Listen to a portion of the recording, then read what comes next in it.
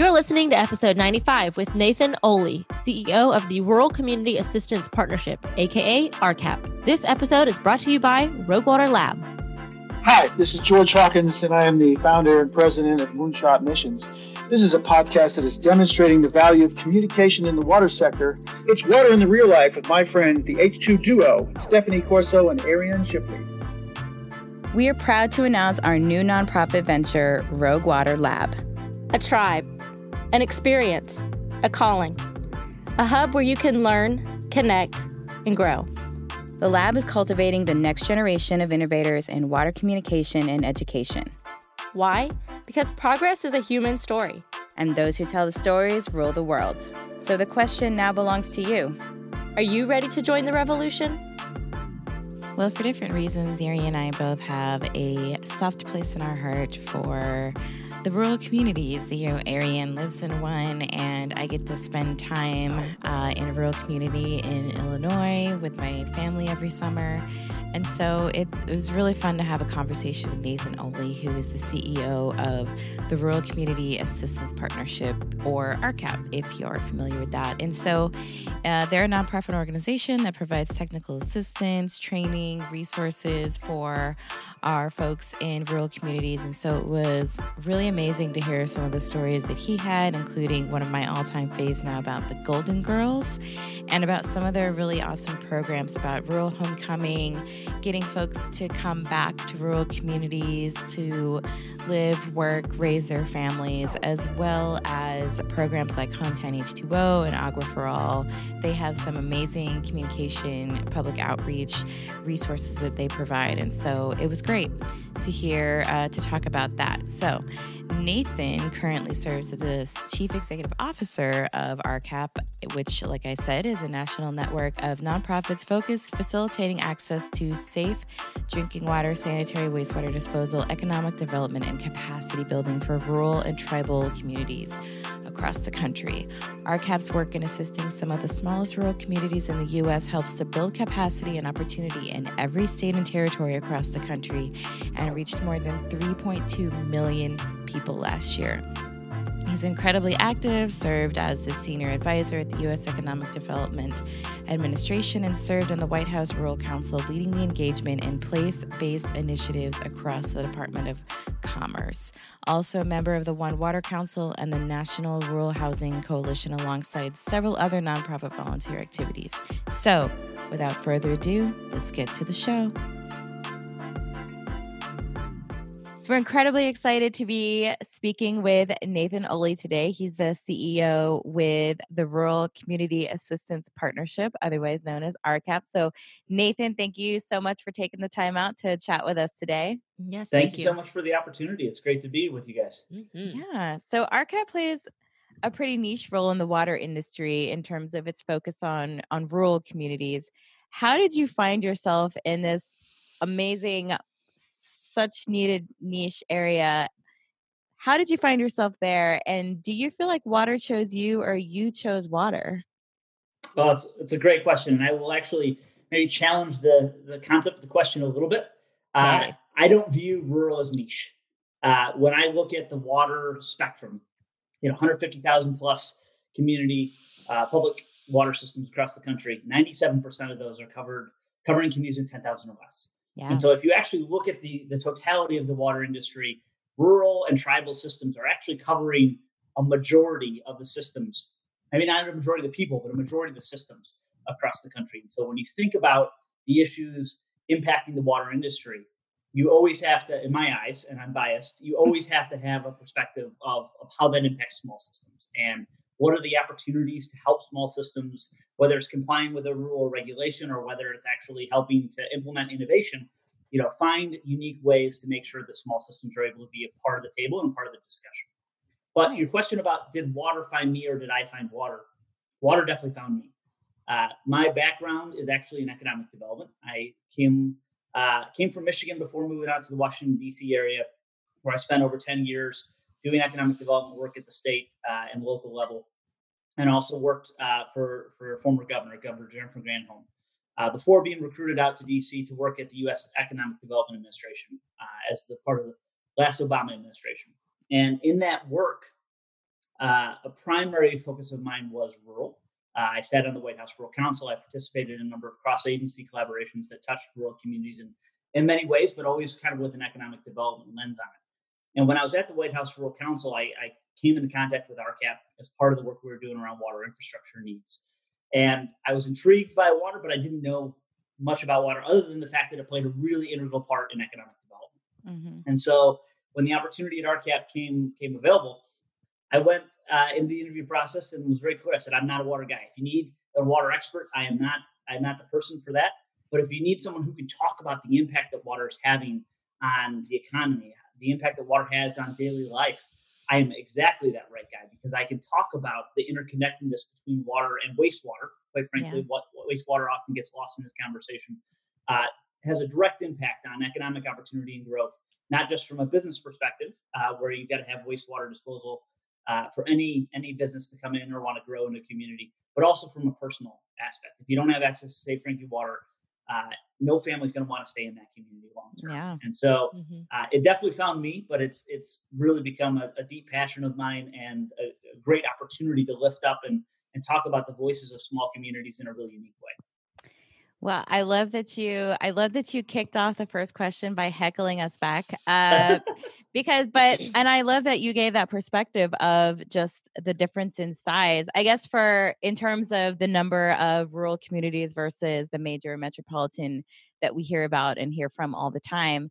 I guess for me, like niche size doesn't matter when it comes to niche, because we say that we're niche to the water industry, but water is absolutely everywhere. So we definitely don't feel it was really funny, actually, as a bit of our own origin story, is when we were initially planning on only working for the water industry, several people who weren't in us, but were in the marketing industry, were concerned that we were limiting ourselves.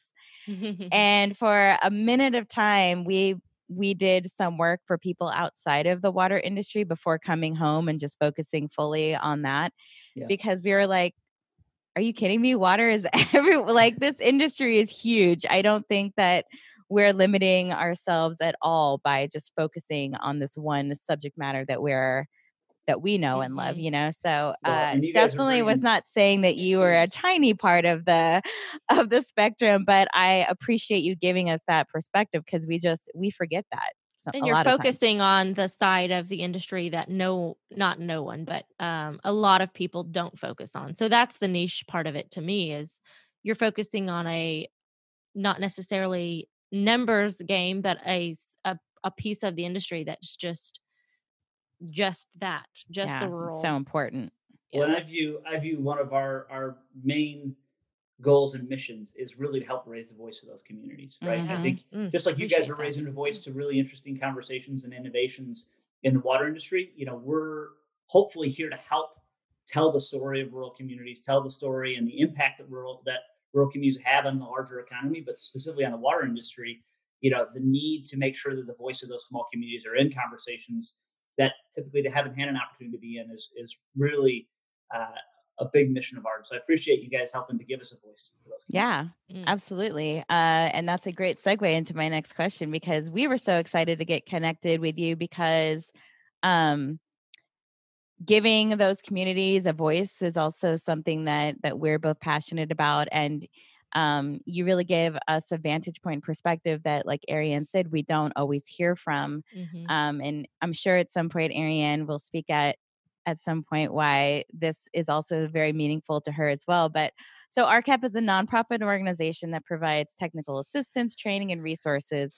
But I want to kind of dive into what that really means. What does that action look like on the ground in real life? Well, it's a great question. And you're right. It sounds like we're doing all these things, but it's really not detailed, right? What does that actually mean? For us, fundamentally, it's about building capacity at the local level. It's about helping systems, communities build their own internal capacity so they don't need our assistance or training. But what it looks like on the ground is we have we're actually a network of nonprofit partners. I should start with that. So we have a small team in DC and then 6 regional partners across the country that are actually the folks on the ground in communities every single day. And through those 6 regional partners, there are more than 200 RCAP network team members on the ground in every state, including Puerto Rico and U.S. Virgin Islands. And every single day, they're in communities, building relationships, providing that technical assistance and training. And what that looks like every day is different.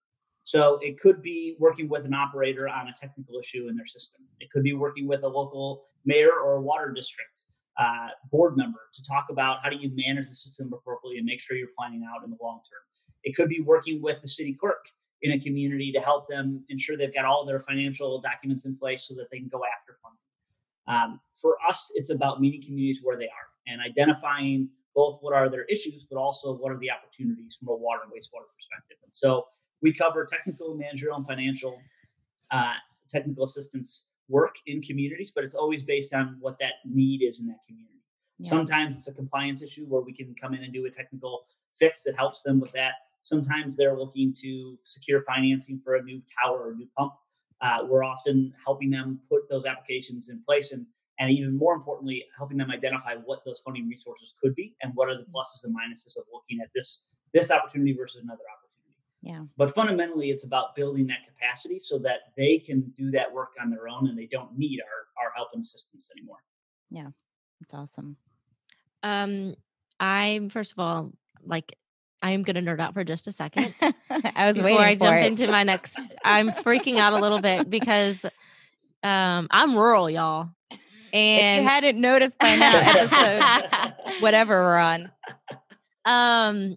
So I appreciate you guys focusing on the rural side like this and providing this help for the smaller communities because it is so important and needed and also scary to not know, how this is going to go in the next 10, 15, 20 years. Like, are we, just knowing we have a couple people that work in water in our small town here in Freestone County where I'm at. Shout out. Hi. But I'm just really excited. So I'm going to get into something I discovered through you guys and I'm in love with, and now I kind of want to do this in my own community. So obviously, communication in the water sector is our first love, Stephanie and my first love. But RCAP plays a role in this for the rural communities, which I'm pumped about. You told us about a partnership you have with the Lohr Foundation on a project called Rural Homecoming. Yep. So I'd like for you to tell us about that program and how you're helping communities with communication and outreach. And then I'm going to plug your toolkit because it's amazing. Thank you. I appreciate that. And, Rural Homecoming really spurred out of an idea that we had as we kept seeing kind of the national narrative around rural being one of decline and decay and negativity. We wanted to figure out a way to kind of counteract that narrative and actually showcase and highlight innovation and cool things that were happening in rural communities. And so we decided, what is the best way to do that? It's really to empower communities to tell their own story. And so we created Rural Homecoming just as a pilot last year with really two main goals. Number one, to reconnect people back with their hometowns or connect young people that are in rural communities with the cool things that are happening in their own community. And number two, to help communities tell that story. And so the toolkit you referenced is really the main piece of Rural Homecoming. It's open source, so it's open and free to any community to use any way they want. And the hope and goal is that they take it and they either use it in an event they already host or other ways they're trying to engage folks that may have left their community, or maybe it spurs them to create a new event or new opportunity to do that. And it has a wide range of things. It has ideas around events. It has a ready-made press release they can use for local press. It's got social media content and ideas. But really, it's about giving tools to each community to tell their own story. And the hope is that then we can take those stories as a collection of stories on a national platform and really be able to weave in a much more positive, innovative conversation around rural, not just for national narrative, but also so those communities feel like they can tell their story in their own unique way and do it in their voice. Because I can't tell the story of Love Valley, Tennessee any better than they can. And, as long as we provide the tools to them to be able to do that, it provides them a great opportunity to be proud of what is happening, but also to have an actual voice in this larger national narrative. Yeah. Sure. And I love this toolkit. I actually went down, I downloaded it and been perusing through it like crazy, going, oh my gosh, we could totally do this like today. Um, as my second, third, fourth side hustle. But it comes with an awesome toolkit, like you said, but it also comes with the social media graphics for different platforms and an event evite, email headers, footers, sample press releases, articles. I love it because it's really just this, one shop fit for anyone who can just customize it to their needs. And that is something that, I would have like dreamed over day one or drooled over day one, starting for the city when it was that I worked for, then it was a little bit smaller, a lot smaller, and not really knowing where to begin, one person doing all this, where do I even begin?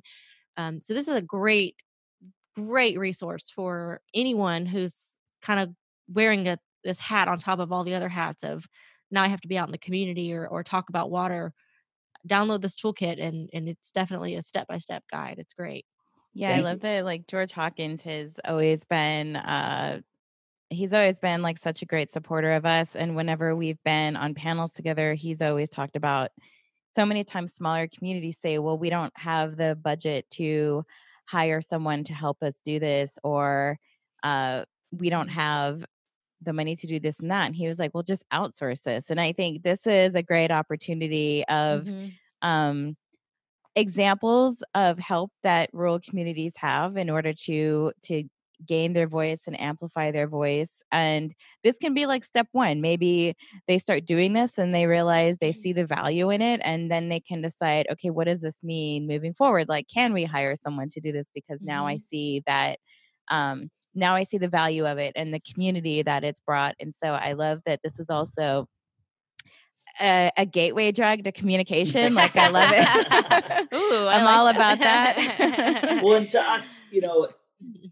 if you're not willing to tell your own story, no one's going to tell it for you. Exactly. But True. if you don't have the tools to understand how to do that, then it's really difficult for a water operator, for example, to say, how would I ever tell the story of the impact that I'm making? Yep. But if we can provide tools that are easy for people to use and access, then they've got a really easy opportunity to number one, do it, but number two, see the impact of it and see the impact that it can have. And you're exactly right. Then start to think about what resources they can put towards doing more of that work.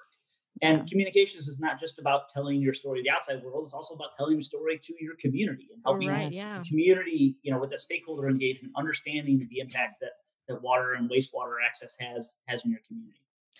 Yeah. And I'd like to add one more little thing. Stephanie was at one of the communities around us last week, I believe. And something that kind of struck me, it happens all the time, is, the water operator's like, it's just the water treatment plant, or, it's who would want to see this, or who would want to like engage with this. And we just want to encourage everyone, water operators, to kind of switch that mentality and say, like, everyone wants to see this. Come on in. Let me show you all these cool things we do every single day, whether it's at the treatment plant or at a pump station or just fixing a leak, or not just fixing a leak, but fixing, or meter reading, any of those different, processes, like bringing the people in to see that process really makes, people appreciate what you're doing in the end product that you're creating. So, but it's a hugely crucial part to what I see as the value of water operators and wastewater operators is, most of them are in the weeds every day, right? They're fixing a leak. They're doing whatever they need to do. But what they don't understand in many cases is the larger impact that they have on the community. And, when I walked in the door at RCAP, I said, whether or not you believe you're doing economic development work, you are part of the economic development process. Totally, yeah. And you need to recognize that. You need to be willing to talk about that, because the impact you're having on local businesses, small businesses, and their opportunity to grow, to be part of the community is vital. And so, it's something we talk a lot about at RCAP. How do we talk about the broader impact that water is having in communities, and ensuring that we're taking a more holistic approach to those communities so that they, number one, see it, but also feel that impact. Well, you took me down this path, Ariane. So I'm gonna continue I down went this rogue, path totally. for a second. Yeah. Because we the operator was like, I'm not really into tours. And I was like, you should probably do it and do it more regularly, because really it's when people get to come and see things and experience it that's when it really begins to click to them. And that's when that's like a really great way to begin to build trust or rebuild trust with the community. And I think that's something that should be, I mean, obviously, okay, we're recording this on March 16th in the thick of the coronavirus pandemic. And so tours right now is probably not the best thing, but I think that doing tours and inviting the community to come engage with you and to see what it is that we do is so important. And it's such a great opportunity to give a nod to the operators who just, like you said, Nathan, they're in the weeds and then they're in the thick of what they're doing every single day, that like even they forget that how absolutely important it is. And, you know, we were there doing a photo shoot for a client, and our photographer, who isn't, I mean, he's a trained biologist, but he's not in the water industry. Even he was like asking all of these really good questions. And he was like, wow, I never would have thought of that. And I guess it's because we're not like constantly in danger in terms of the same way that a police officer or a firefighter is in that way, that we somehow forget that we're still saving or protecting human life like every single day. And I think that it's because it's every day that we forget that, and doing tours and letting people engage with them is a way uh, just to bring that home. And now more than ever, we need to be communicating about how we treat our water and what we do with it, so that people know that it's safe. Like, we need to be like in hyper, let people know that everything, like, it's safe mode. So Well, like, and it's, to me, it humanizes water, Yeah, right? I mean, 100. big most time. people only worry about their water when they turn on a faucet and it doesn't work, or it's a different color, or Yep. they see a water main break down the street. You know, if you can proactively engage your community and help them understand not just the impact that access to water has on them, but also all the pieces that go into treating the water and making sure that they have safe drinking water, it only makes those tough conversations down the road that much easier. Yeah. Yep. I can guarantee you that, especially now with so much kind of fear and panic in the air, and everyone's kind of acting out of their lizard brains, their amygdalas, they're not thinking about things logically. And so they need to be reminded that your drinking water is put through this process to kill viruses like this. And guess what? We don't just like say bye when it leaves the plant. We're taking tests throughout the day. We're taking tests throughout the distribution system. Like, we have our eyes on the water all the time. And so I think those are really important stories for us to be saying, not just now, but all the time, so that people know that. And maybe there wouldn't be such rushes on all the bottled water at Correct. grocery stores. Absolutely. Water's still running, even though things are a little bit more harried right now. Even though we're all stuck inside, but yeah. So before I went down the rabbit hole that Ariane dug for me, which is a really important one, so I'm glad that we did talk about it, because it's very timely.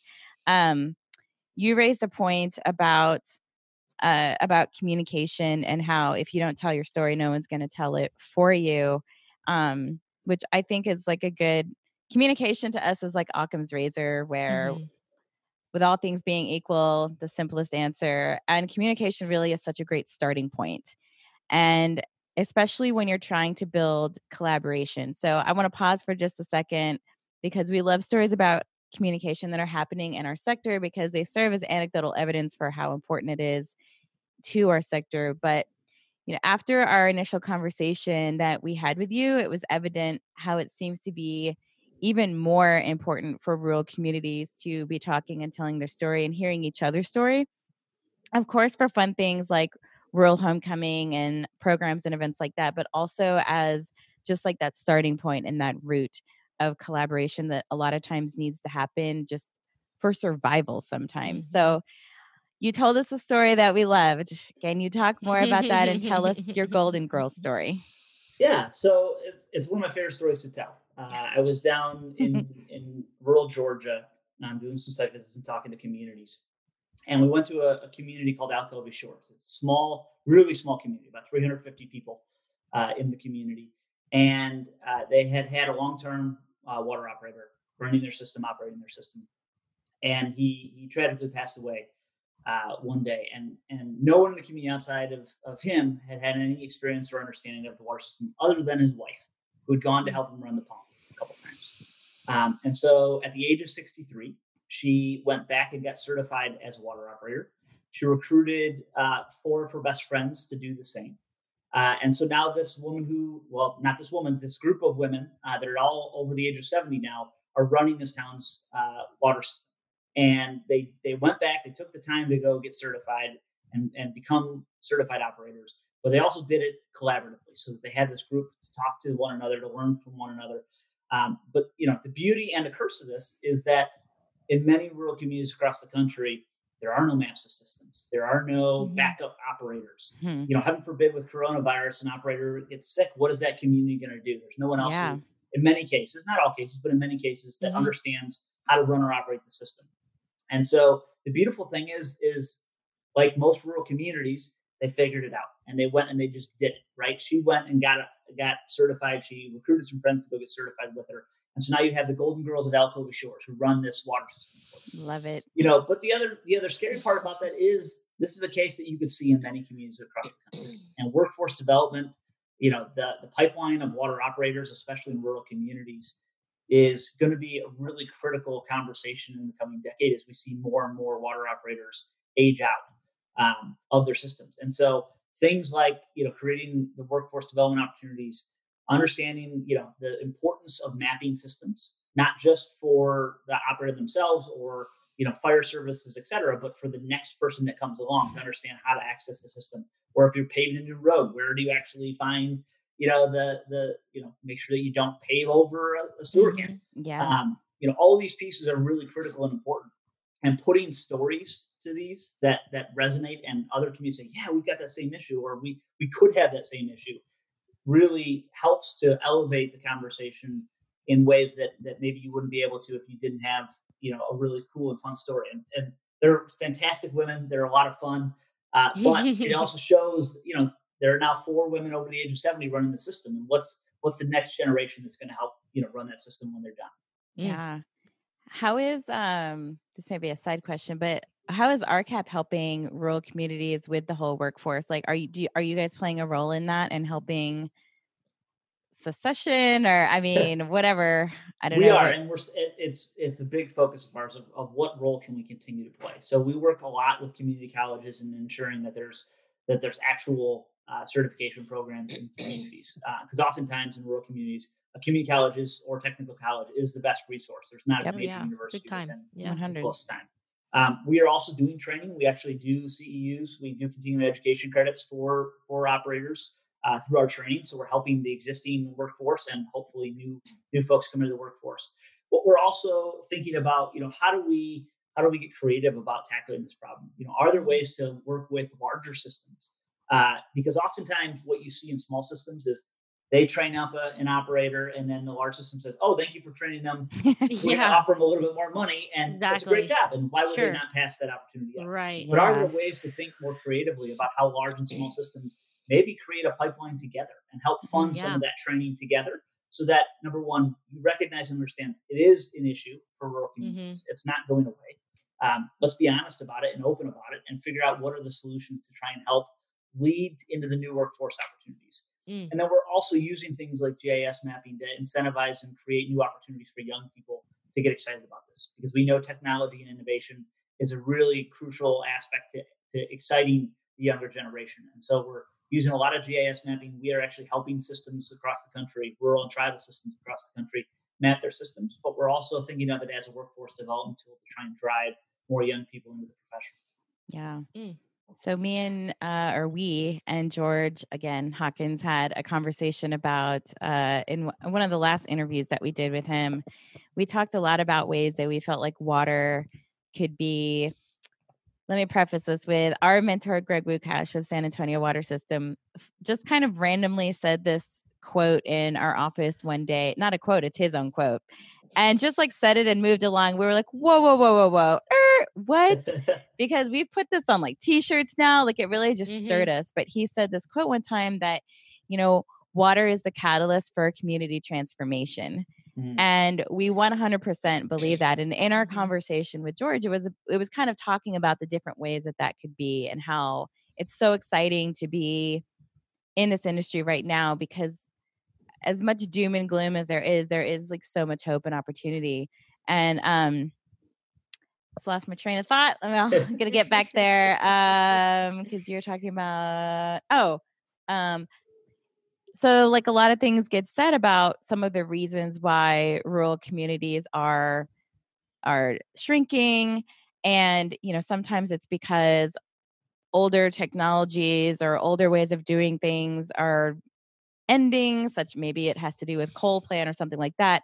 And how awesome would it be to instead come in and use getting people certified to be operators, even if it's like for a network of small communities and not just one, and really using that as an opportunity to not only for workforce development for the industry, but now bringing life back to some of these communities. Because now, I mean, water is pretty steady. It's not going anywhere. So, well, it's interesting that you bring that up, because one of the things we do a lot of, and a big focus of ours lately, has been on regional collaboration and helping communities understand that they don't need to go at it alone, that there are others that they can work with collaboratively as opposed to competing against one another. And one of those issues is, something that maybe I call it simple, but it's not necessarily simple at the local level, of sharing the cost of a water operator across several systems, right? So you maybe can't afford a full-time operator in your community of 500, but maybe you and the community 2 miles down the road that has 1,500 people, and the community 3 miles down the road that has 2,000 people could share the cost of one water operator between the three. And so we're doing a lot of work in what we call kind of a spectrum of opportunities on regional collaboration, whether it's sharing the cost of a water operator or the cost of a back-end accounting system, all the way to the actual connection of pipes. How do we help communities understand that collaboration is really key and crucial in this industry, especially in small rural and tribal areas where, you don't have economies of scale that you do in a larger city. And so workforce is one of those areas that we're focused on regional collaboration, and helping communities see that there are opportunities to work with one another as opposed to against one another. Yeah, actually, the city that we used to work for, we always had 51 and a half employees, and the half employee, he worked part-time with our system, a lot of the night shift, fill-ins. And then he worked part-time at the city of Fort Worth, which is, 30 minutes away, and worked part-time there. So it was really this shared employee between two communities. And that was a really cool concept. That's when we first learned about that was, okay, you can share these operators. Like, that's pretty cool. Yeah. And it sometimes often leads to further conversations about collaboration, right? It doesn't just have to be about water. Sometimes it builds into other opportunities, especially from an economic development perspective, where you're collaborating as opposed to competing, and understanding the impact that you can have both ways with other communities. It also creates such an awesome opportunity for just creative problem solving, because when you have people working in different systems, they have different perspectives on things and might see things that are working that could solve this challenge. And so like that's an also really creative way to create this divergent thinking around solving critical issues in different systems too. It's funny you bring that up. My favorite, we do an RCAP national training conference every year where we bring all of our, what we call TAPs, technical assistance providers from across the country together. And one of my favorite things that we do during those days is something we call TAP Rep. And it is where we bring technical assistance providers together, and we don't have an agenda. They raise their own issues, something they're trying to figure out in their own community. And they utilize the TAPs in the room to kind of network and shop around ideas. And we attacked it this way, or we looked at this, or we were able to come up with this innovative solution. It's just a great way to bring people together. Number one, to recognize that they all have some similar issues. But number two, to recognize that there's this wide variety of expertise across our network that they can tap into as they're, coming across issues that they either can't seem to push past the finish line, or that they just don't have an idea of how to tackle. Love it. Well, one thing I want to talk about is some of my favorite parts of the job as a public educator, public outreach person, was getting to interact with the kids through our education programs. So those are always, near and dear to my heart. And they always felt like they were the best days, but also the most difficult days because they can wipe you out physically and mentally exhausting. I don't know how teachers do it every single day. I don't know either. Whoa. Kudos. Yeah. So I want you to tell us a little bit about Hometown H2O and Agua for All and your partnership with the Chris Long Foundation, which, by the way, if you have a connection with him, we want to get him on the show and talk about Water Boys, because that's so cool. I can't believe they're doing that. I love it.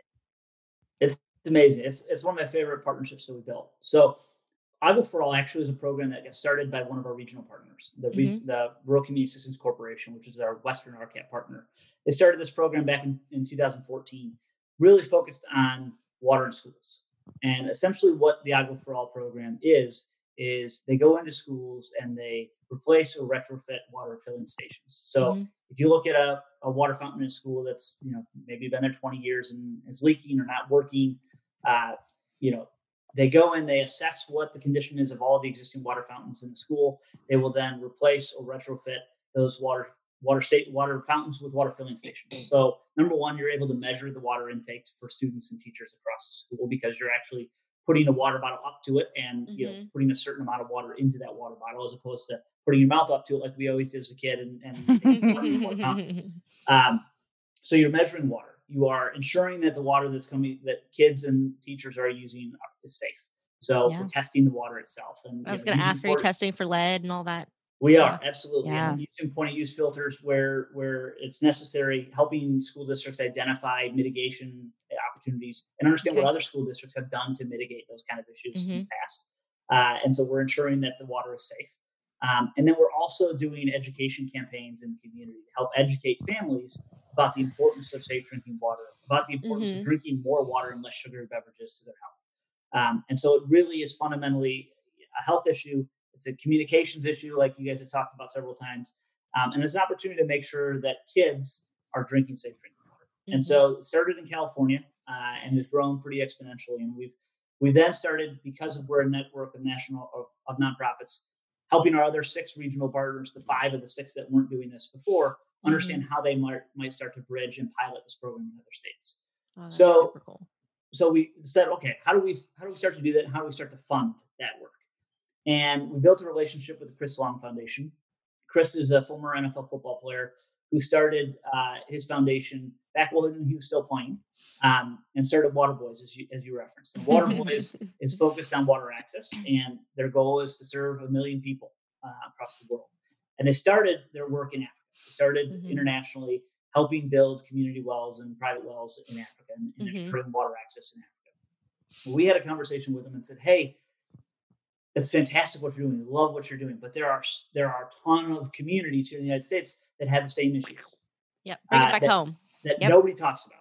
Yep. Yes. We said you should be continuing the work in Africa, but if there's an opportunity to expand the work, we'd love to have that conversation about what we're doing in the United States and what we think we could do with you in the United States. And so they created Hometown H2O. It's the first domestic program. We're one of 2 partners in that program.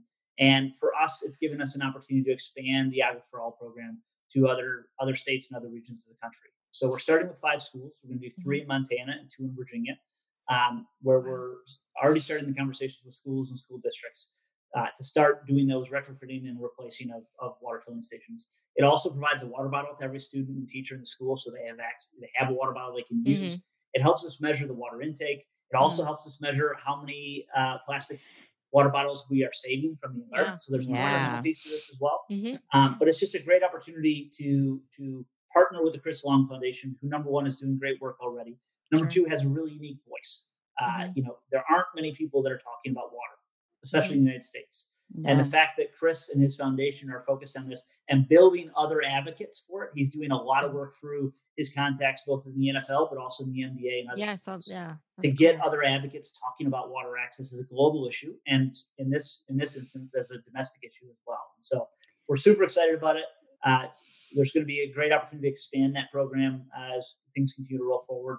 And certainly there's opportunities for other partners to come in and play a role. We were able to leverage what we're doing with Chris Long Foundation with CoBank, which is one of the largest private sector water funders across the country. They actually piloted a program before Chris Long Foundation came in with us last year down in Texas and have expanded and are doing additional work with us this year and partnering with the Chris Long Foundation on that. So it's a great opportunity to be in schools, helping kids.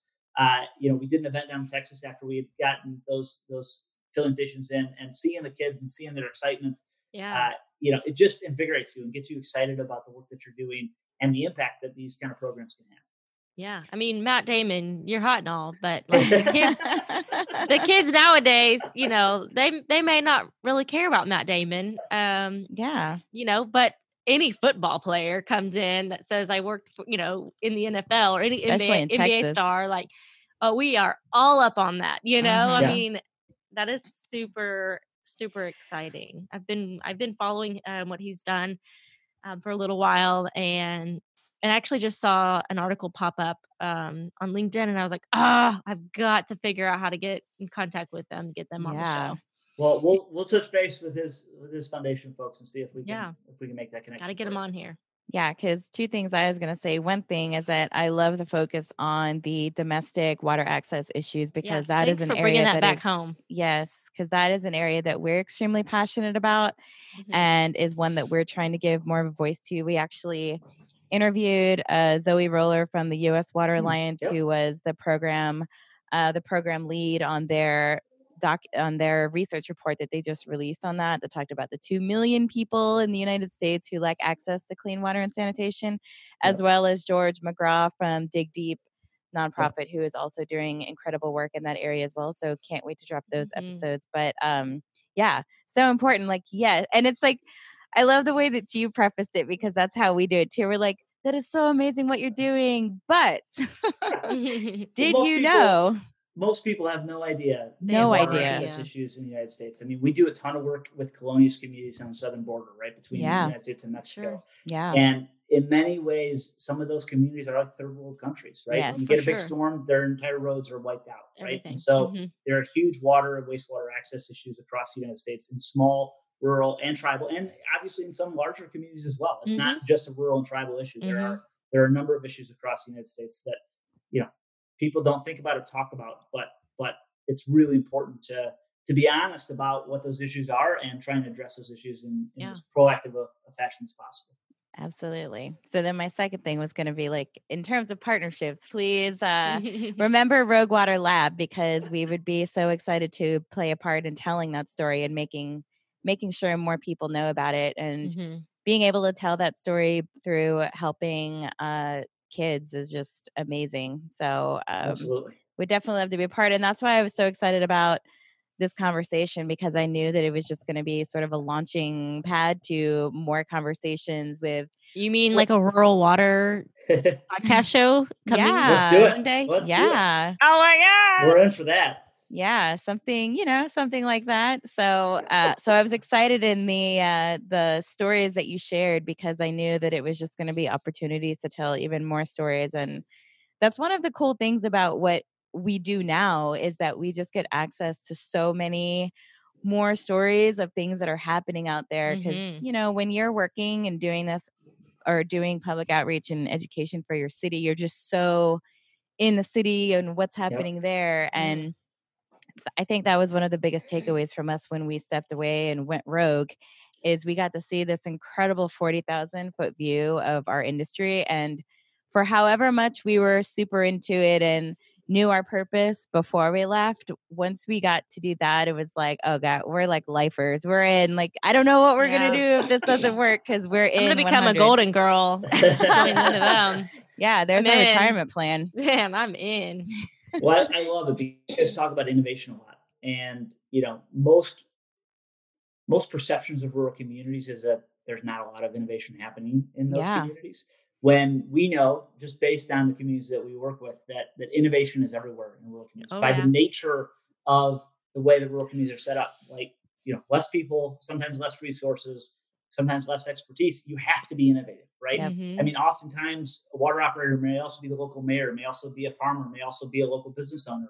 It's not. He literally is in my town right here. Yeah, absolutely. Absolutely. And so innovation is in the DNA of every rural community by nature. Also, he's on the volunteer fire department. See, exactly right. But if you're not willing to help tell that story of innovation, then it gets lost in conversation very quickly. I love Well, definitely the first of many conversations to come, either with you again or with partners or with the different programs that you're partnering on. So the rural situation is something that we're passionate about. So we're excited. But I'm going to let Ariane jump into the lightning round. Yeah. Okay. So, Nathan, what's your favorite book right now that you can recommend to us? Just finished a book that is called Switch: How to Change Things When Change is Hard by Chip and Dan Heath. That's on my bookshelf. Yeah, I read it because we at RCAP are undergoing a lot of change, a lot of growth over the last couple of years, but also the communities that we're serving are undergoing a ton of change every single day. And so helping to understand how to manage and create opportunity out of that change is really important. And I would thoroughly recommend that book to anyone who either is going through change or wants to help an organization or a community go through change in a positive way. That's great. Yeah, they are also the authors of The Power of Moments, right, Stephanie? Yeah, I just finished that one this weekend. So good. They're fantastic. Amazing like book. Any book, just read them all. Okay, so we had super fans. We've just recently changed up. I don't want to keep saying just recently, but we've changed up this question to because a guest of ours came on and destroyed it. So yes. So bear with me. So at the end of every day, when you're getting ready to go to bed, I want to know what a successful day looks like to you. What do you, when you say like, today was a good day, how did that day go for you? That's interesting. I mean, in this job, no day is the same. Sure. And in every rural community, no day is the same. I tell everyone, if you've been to one rural community, you've been to one rural community. Yeah. It's all different, right? I mean, so for me, when I go to sleep at the end of the day, what I consider a good day is that I finished the day excited about something that we were doing or something that the community was doing. To me, just like you guys have talked about, the stories are really important. But to me, it's the stories that build into new opportunities. And so I'm a big idea guy. So I'm always thinking about new partnerships, new opportunities to expand things. So love it. Oftentimes I'm going to bed thinking about what are those new opportunities and new partnerships. And that's what gets me really excited. But being able to come away excited from just one moment in the day or one conversation that I had in the day that I think will lead to a new opportunity for the communities we serve. At the end of the day, it always comes back to those communities and how do we help provide more for those communities. And so if I can be excited about one moment of the day, one conversation, one new partnership idea, that's to me what's a real success. Nice. I appreciate that. Just so you know, because I know you're like wondering, that question used to be like, how does productivity or, what do you do that drives you do today? Yeah. That drives your productivity. And we would get answers, just like to-do list or working out or meditating or all these different things. And, I almost always like, wah. I feel like I am like the least productive person in the world then because I don't do any of that. I take a shower and that's about it. That's all I can like commit to. So thank God. I love that. I know, right? I love that our guest like destroyed that because this is a much more fun question to ask is, what does the end of the day look like for you and when is a good day? So thank you for bearing with us on what I think it's important questions. I think it's important to pull yourself away from the weeds at least once a day, right? Yeah. And all of us get so into, I got to finish this, I got to finish this email. I got to finish this paper. I got to finish this, this test. I got to talk to Johnny, who really needs my help. Yeah. But, being able to take a step back and think through not just what you're doing or your organization's doing, but this larger kind of coalition of water-focused advocates are doing, and the importance of that is really important to see the big picture and see the impact. Well, I love that you brought up impact. That's his like answer, but he doesn't even know the question. I know. Well, he can say it again then. So as Ariane mentioned, before we went rogue, we were doing communication outreach, public education for municipal utilities. And so obviously making impact and behavior change was kind of the end goal of the job. But, we would meet people from time to time who would say, what difference does it make if I make a change? I'm just one person. It's not going to change anything. But we wholeheartedly disagree with that because we think that change can be contagious and you never know what you might inspire in someone else. So what's the one call to action that you're most passionate about that you believe could ultimately change the world? Oof. That's a deep question. Yeah. The one call to action. Hope you've had enough coffee to inspire that. I mean, honestly, I think the call to action is to have a conversation. I think people don't realize how similar they are or their issues are to what others are doing. And people don't understand how willing others are to share and listen. I mean, one of the first lessons I learned when I moved to DC was, you can ask almost anyone to have a coffee and they will spend a half hour with you as long as you come prepared or you come and you use their time wisely and you listen. Mm-hmm. Yeah. So be willing to have a conversation, be willing to accept other people's invitations to have a conversation, because you never know where that conversation will go. And it's oftentimes that real singular conversation that has led to so many other opportunities for our organization or for other partnerships. So being willing to have a conversation and be willing to listen as part of that conversation. I mean, that's been our marketing strategy since day one. Yeah. Yep. Thanks to Stephanie. Yeah.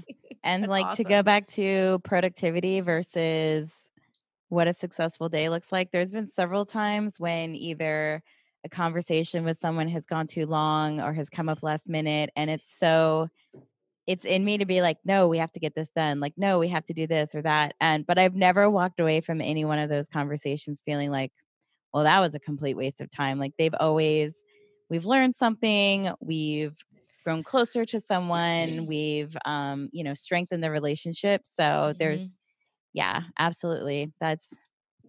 I love your call to action. And for me, like, my love in life is building relationships, right? Like that's what I'm good at. It's what I enjoy doing. And as part of RCAP, our name is Rural Community Assistance Partnership. Yeah. And so we've got to be willing to partner and be out there engaging people, listening to people, and figuring out how we can leverage the work we're already doing to make a broader impact for the communities that we're serving. Awesome. Yes. Well, we appreciate you. This has been great. As I said, the start of a beautiful partnership. Absolutely. So we appreciate you taking the time to chat with us today. Mm-hmm. Thank you for the opportunity. It's been a lot of fun. Look forward to the next opportunity. We hope you enjoyed today's episode. Never miss out on future episodes by signing up for the Water Nerd newsletter. Found at theh2duo.com/newsletter. You can also find us on Twitter and Instagram at _H2Duo. We share all of our new episodes there as well as in the newsletter. So whether we come across your feed or in your inbox, be sure to share episodes with your friends, family, colleagues, fellow water nerds. Help us spread the word. We hope you learned something new today, got a little inspired, or did something that brought you one step closer to your goal. Until next time, remember what one of our favorite quotes says: "Those who tell the stories rule the world."